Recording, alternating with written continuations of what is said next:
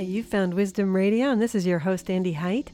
I have Marie Rose Fonlay on the show today, and she is a trailblazer, a filmmaker, spiritual explorer, and an author who's traveled the world in search of sacred traditions. Traditions and healing secrets, really, that are sadly disappearing with the passing of community elders and, of course, the destruction of sensitive indigenous homelands. Marie Rose has traveled to Peru, Hawaii, Vietnam, Nepal, India, and China, and there she has documented local healing practices in hopes of preserving some of these ancient traditions. So I wanted to ask you first to tell us a little bit about this tradition of talking story. Yeah, in Hawaii, where I now live, when you invite someone to come over and visit, you say, "Come over, let's talk story." And the idea of talking story, I think, has become even more important now because it's about sharing and it's about taking time to be present with each other. It's about, not having an out time where you have to leave. It's really just coming over and lingering and being with good company. And I think it's something that is traditional here, but is particularly important for us to hold on to maybe in our fast world. Well, I just love the idea. That's the name of your book, Talking Story. And the idea of not having an agenda per se and just lingering, turning off your cell phone, relaxing. So that's what we're going to do for the next 30 or 40 minutes as we talk story about some of your adventures, your global adventures, and what you're learning that you find just so heartwarming about the traditions that you're learning about. Yeah, I think what I'm learning is that the traditions are inclusive, first of all. There's not a my way or the highway kind of attitude in terms of practices or beliefs, and that they're universal. I've found that as I've traveled around, there are commonalities that also apply to our modern world. So they're not this romantic practice that was, created in an old time and that's where it needs to stay, but that they're quite relevant in what we are all facing today.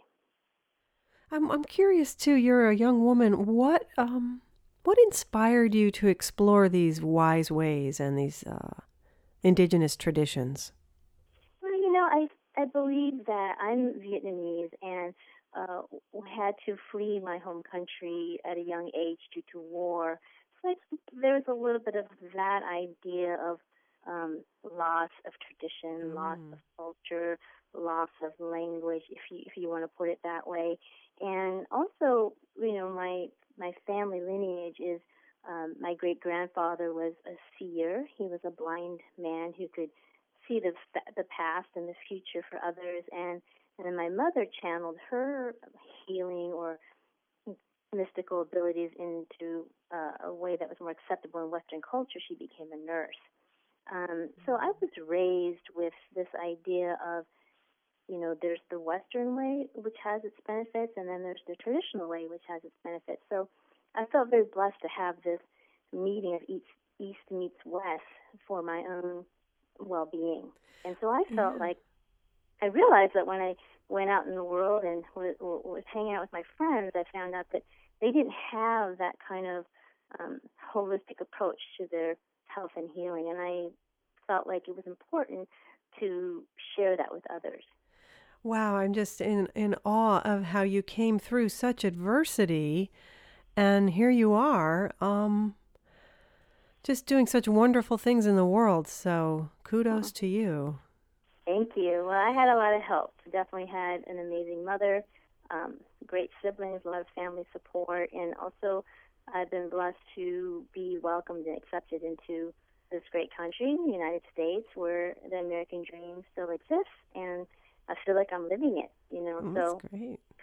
So very blessed on many levels, and therefore the need to share those blessings with others is pretty compelling for me. Yeah, it seems as though you are driven that way. So let's talk about some of these wise traditions. Maybe you could tell us a story about something amazing that you've seen that almost disappeared but didn't, or something like that.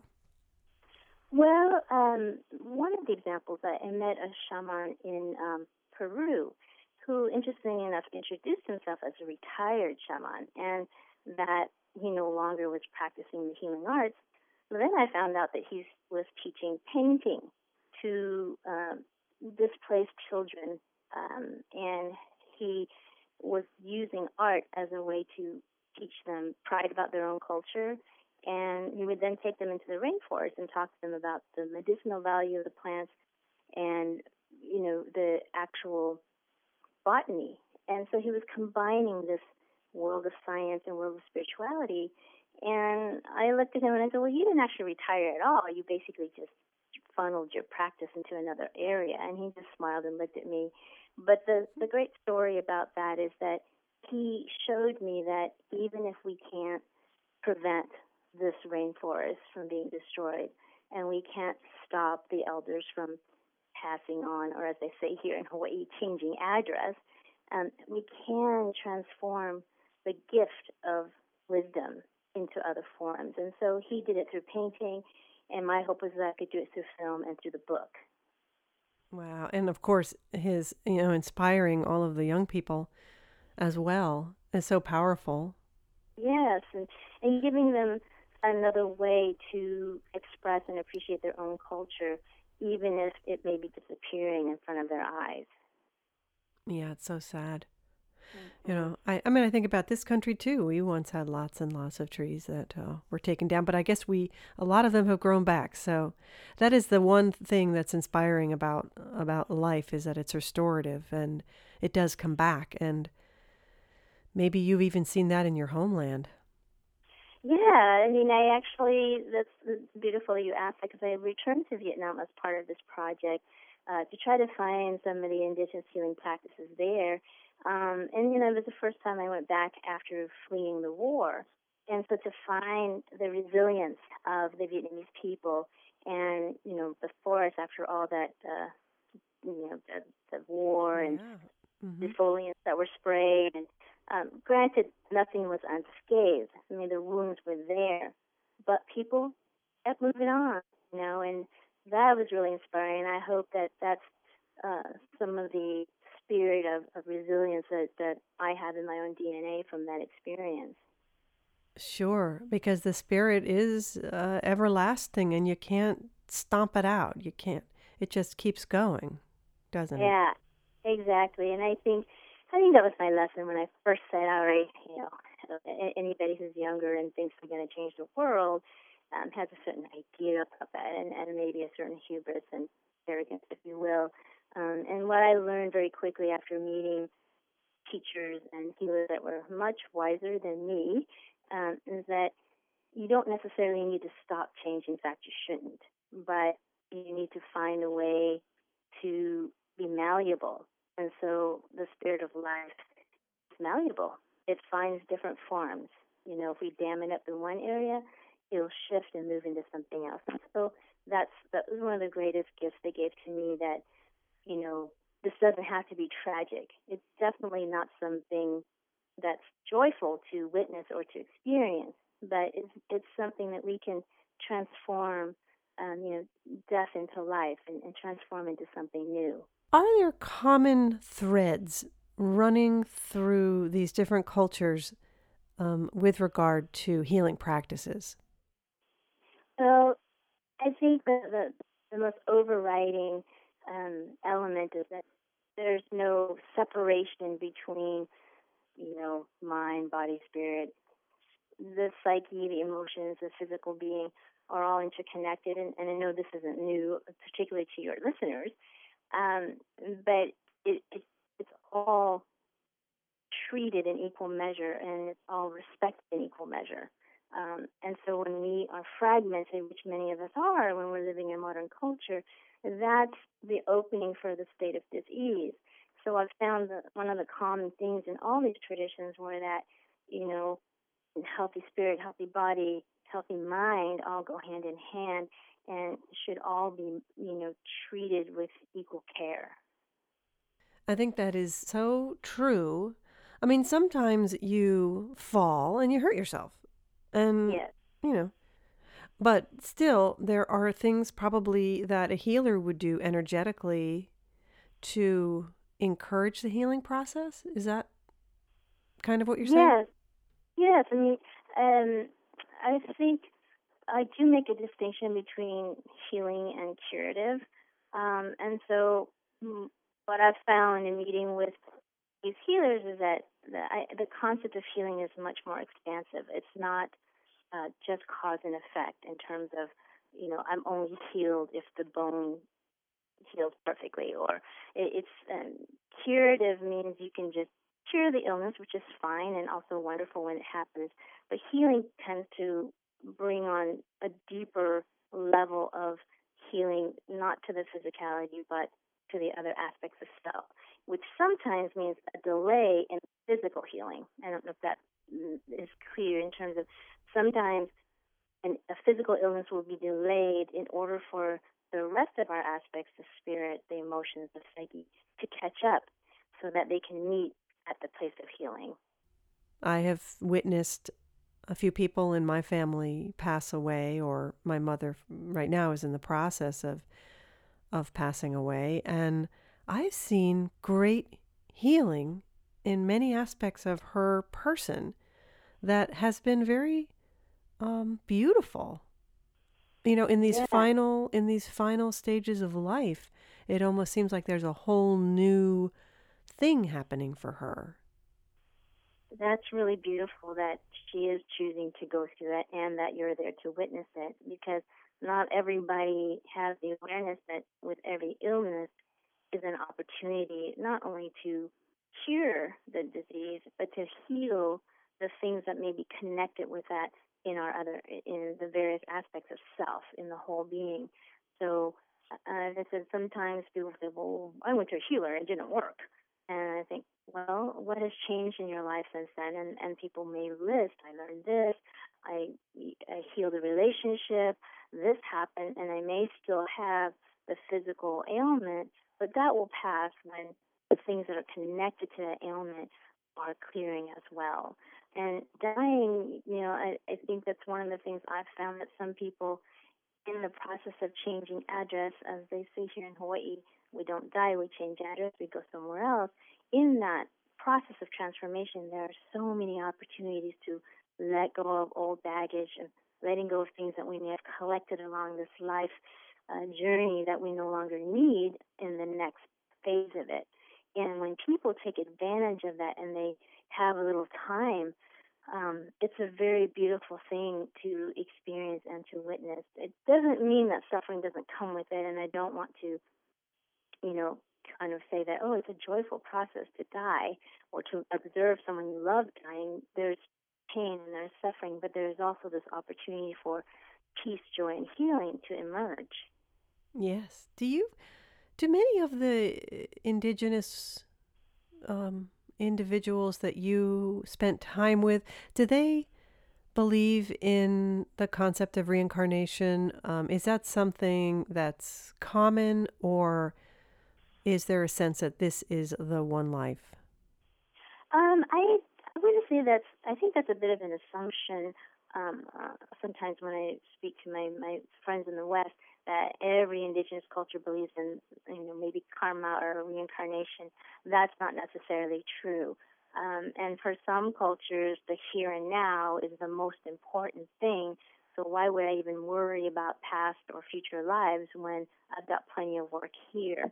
And so, but clearly the Eastern cultures, the Eastern religions have that common thread of reincarnation, multiple lives, and um, kind of the beautiful opportunity for us to do it better another time. I guess that really is inconsequential in this conversation, but I was just curious, about because Yeah, no, I think sometimes in the context of healing, that maybe for this life we had a purpose or a mission at some cosmic level that maybe we can't quite understand, but when that healing takes place, we recognize it in ourselves. yes, yes, and even in terms of if a certain tradition doesn't hold that we come back, as another human, they do all hold that the spirit goes on. where it goes and how it goes isn't always defined in the same way. So, in answer to your question, I guess it's yes and no. Okay. How are they tapping into the intuitive wisdom of the either the ones who have passed on or the universal mind? Is that something that you see? Yes, yes, absolutely. That's definitely something that I was taught and that I did see over and over again, that there is a greater mind, however you want to name it, whether it's God, the universe, the cosmos. Um, the people that I've come in contact with all share that belief that there is a greater force that interacts with us. So it's not so much that we are, at the foot of this force, begging or pleading or hoping and wishing, but that we're actually in participation with it and in dialogue. We are actually talking story with it, and that greater force moves through us and with us. And the more that we're in connection to it, the more well balanced we feel, the healthier we feel, the more whole we feel. And That's you're beautiful, right, yeah. that is something that is a common thread.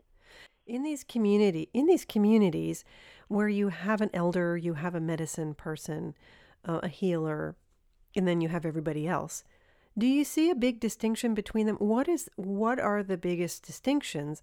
Is it just that that person has more time to connect and make it their business to connect, or do you think they have some special gift? I think it's a combination. Definitely, they are the ones who are chosen or have been designated or have shown to have greater intuitive abilities or greater healing abilities. Therefore, they hold the position that they have. However, um, unlike the romanticized version of it, many of these people also have what are called day jobs. So, along with being responsible for the well-being of the community, they also have to do their daily chores. They have to farm their land. They have to do their human work, if you will. So they don't get to just live on a pillow floating above the rest of the villagers. They're on the farm. They're in the trenches, and then they have the added responsibility of the healing and the leadership and the mediation, all the things that their role requires of them.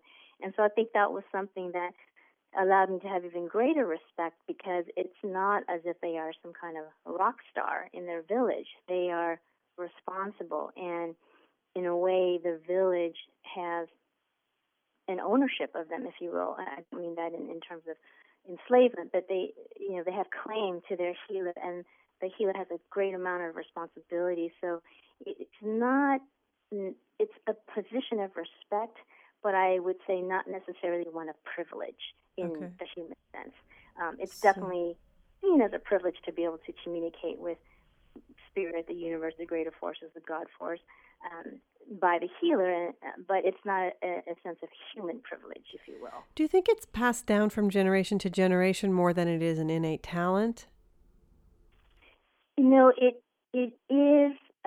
There is, of course, a tradition of lineage, because people will say, um, if things tend to run in families. So even if you were a talented artist, um, maybe your parents were artists, and so are your children. So talent seems to run through family lineage, and so in these traditions, many of them are through the family line, and it's believed that with each generation, the knowledge and the practices and the power become exponentially powerful, because they've gone through space and time in an unbroken line. But what we see happening now, of course, is with modernity and globalization and the kind of things that are happening in our world, these lines are getting broken. And so, like we were talking about, the force of life adapts.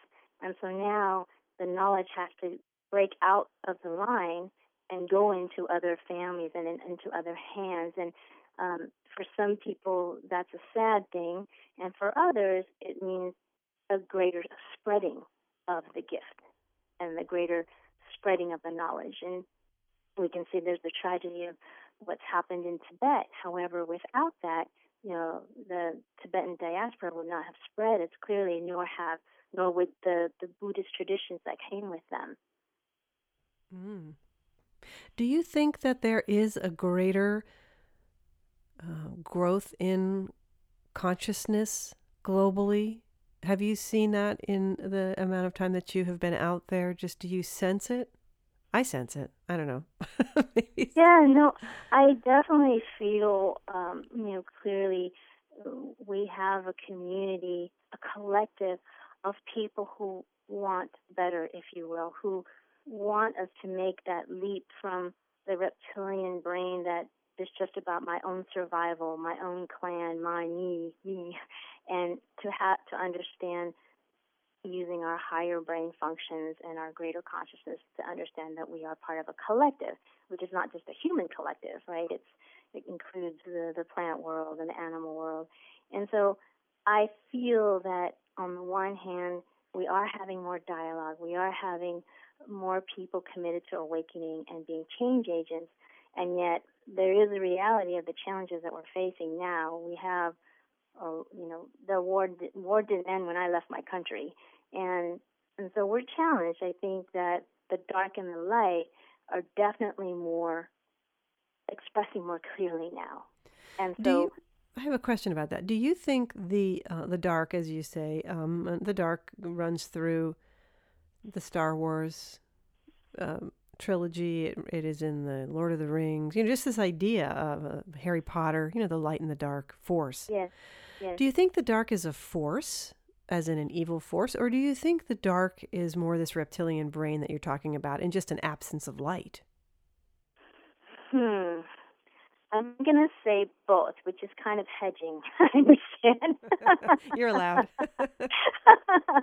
Because one can say that the darkness is an absence of light, but if we keep adding to that void with fear or with harmful thoughts or negativity, if you will, it becomes its own living force.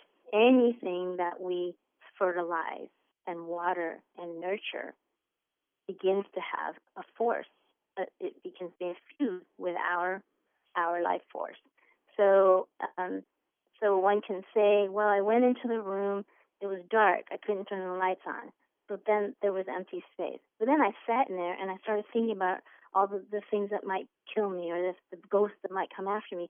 Then I infused that dark space with energy. So that's where and this is just my experience of it, that absence of light can then be infused with additional life of its own. So then the opposite is true, and we have to... I mean, it's not completely just dismissing all of the negative things that happen, but it's really more about a shift of how you perceive them or how you receive them and what you do with that information. Yes, absolutely. I love that, what you said in terms of how you perceive and receive, and how we dance with it. How do we choose to face it? And I think that's one of the things that some people who call themselves realists get upset with people like us who are working to be change agents in the world. They kind of see us as only seeing the positive or only wanting to see the world in a certain way. And I think there's a difference between holding a vision for what this could be than ignoring what is. And I think we have to do both. And I do think that what I learned from my teachers is, how do we embrace the duality that exists here in this plane? So how do we traverse between the dark and the light and move through that with grace rather than choosing one side or the other? Because, we are human, and we came here to learn certain things, and therefore we'll still have that kind of duality always pushing us forward. And so if we can embrace these apparent opposites, which they're rarely true opposites, they're usually along a spectrum of the same energy field, then I think that's, we're doing our work. So learning to traverse versus just avoiding or being afraid of. So when you consider yourself a change agent, let's say you're among the light workers, have you had situations that have given you pause, that you've had to really go back to those teachings and say, no, I'm not gonna be afraid. I'm not gonna retreat. I'm going to do something else. I would say it happens multiple times on a daily basis. Really? Yeah, I mean, Oh, just think about it. You're driving through traffic and you're thinking you're all spiritual, and someone cuts you off, and oh that yeah. that moment when the reptilian brain says, "Oh, get out of my lane," and then we have to pause and go into a different gear within ourselves. So it's a constant practice. I'm a child of war. You Oh come into yeah. this world. You come into this world with a bit of PTSD, if you Oh will. my God, I can't believe this.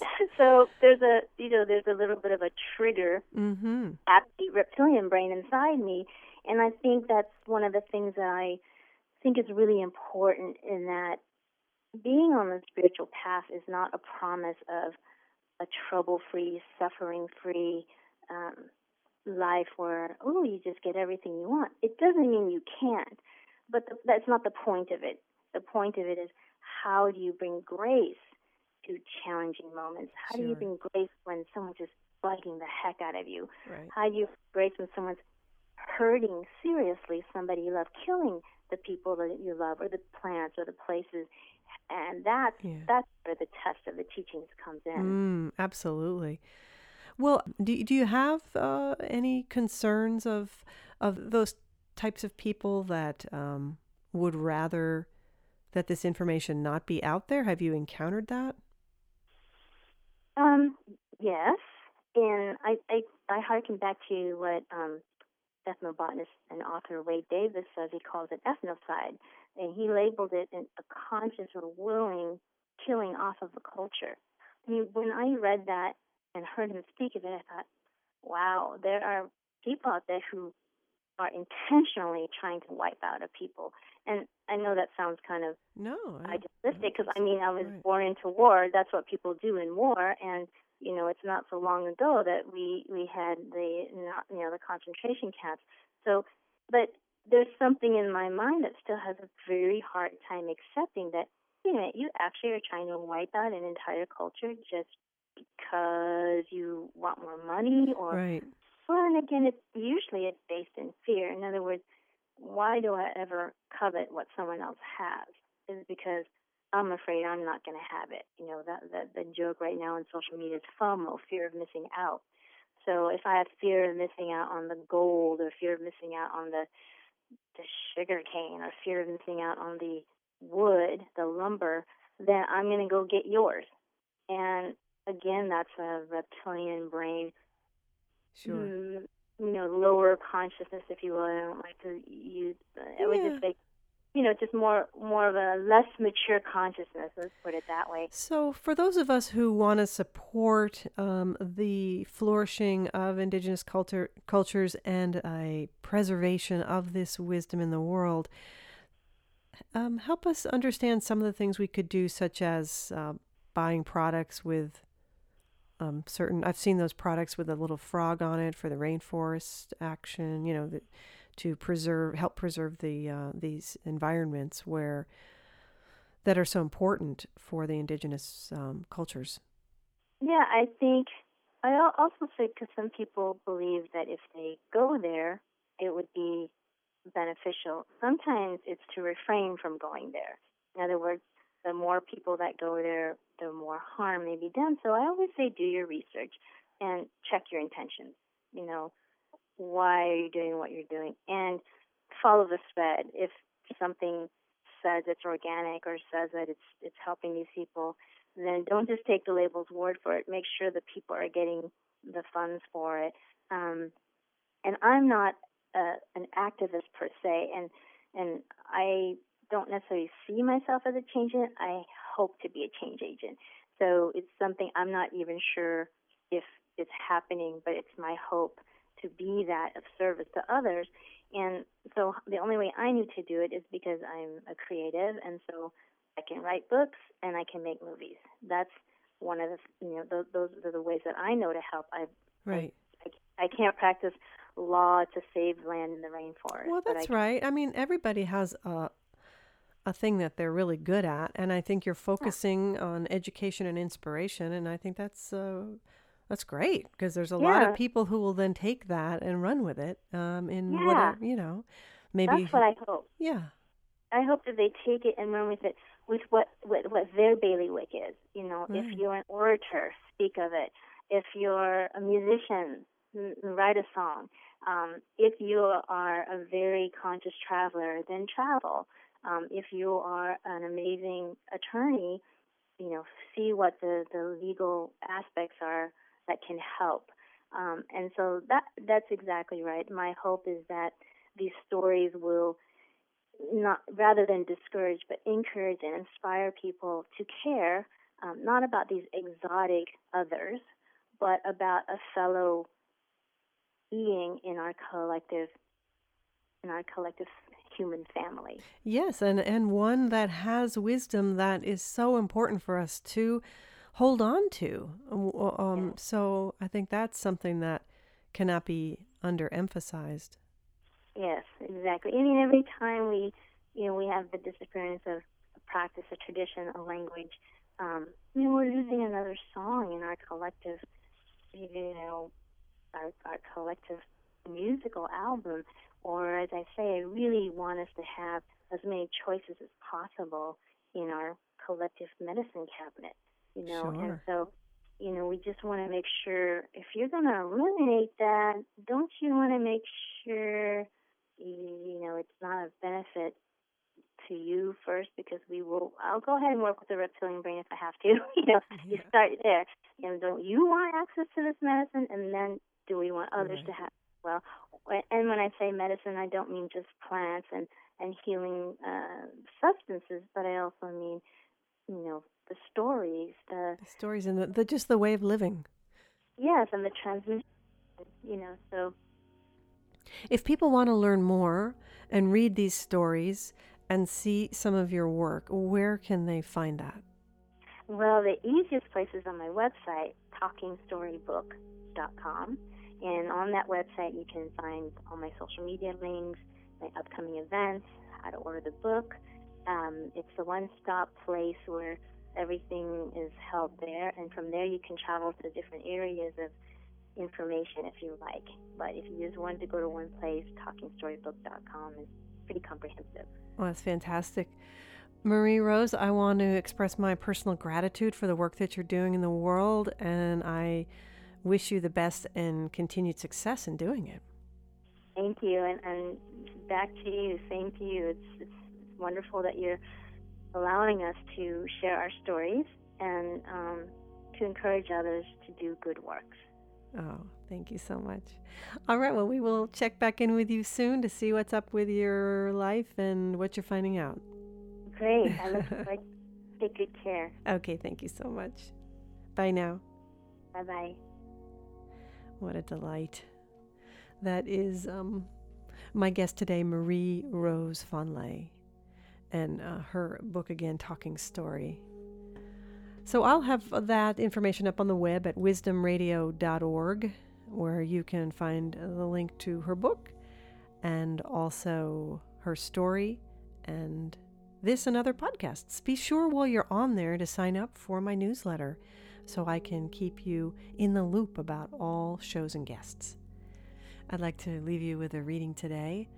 All of the readings at the end of the shows are on the wisdomradio.org website under Wise Words. And that's a section I hope to build out with other contributors as well. Remember who you are. Reawaken your connection to the earth, to the rivers, to the rhythm of life. If you have no trees or water nearby, look no farther than your own body to help you remember. In quietness, feel your blood flow and remember you're like a river opening to the sea. Feel your heartbeat as the tides pound upon the shore. Feel the weight of gravity pull you towards the earth, to the mother of all, and remember your love for her. Let this awareness ground you, heal you, connect you to the oneness of all that exists on earth and beyond.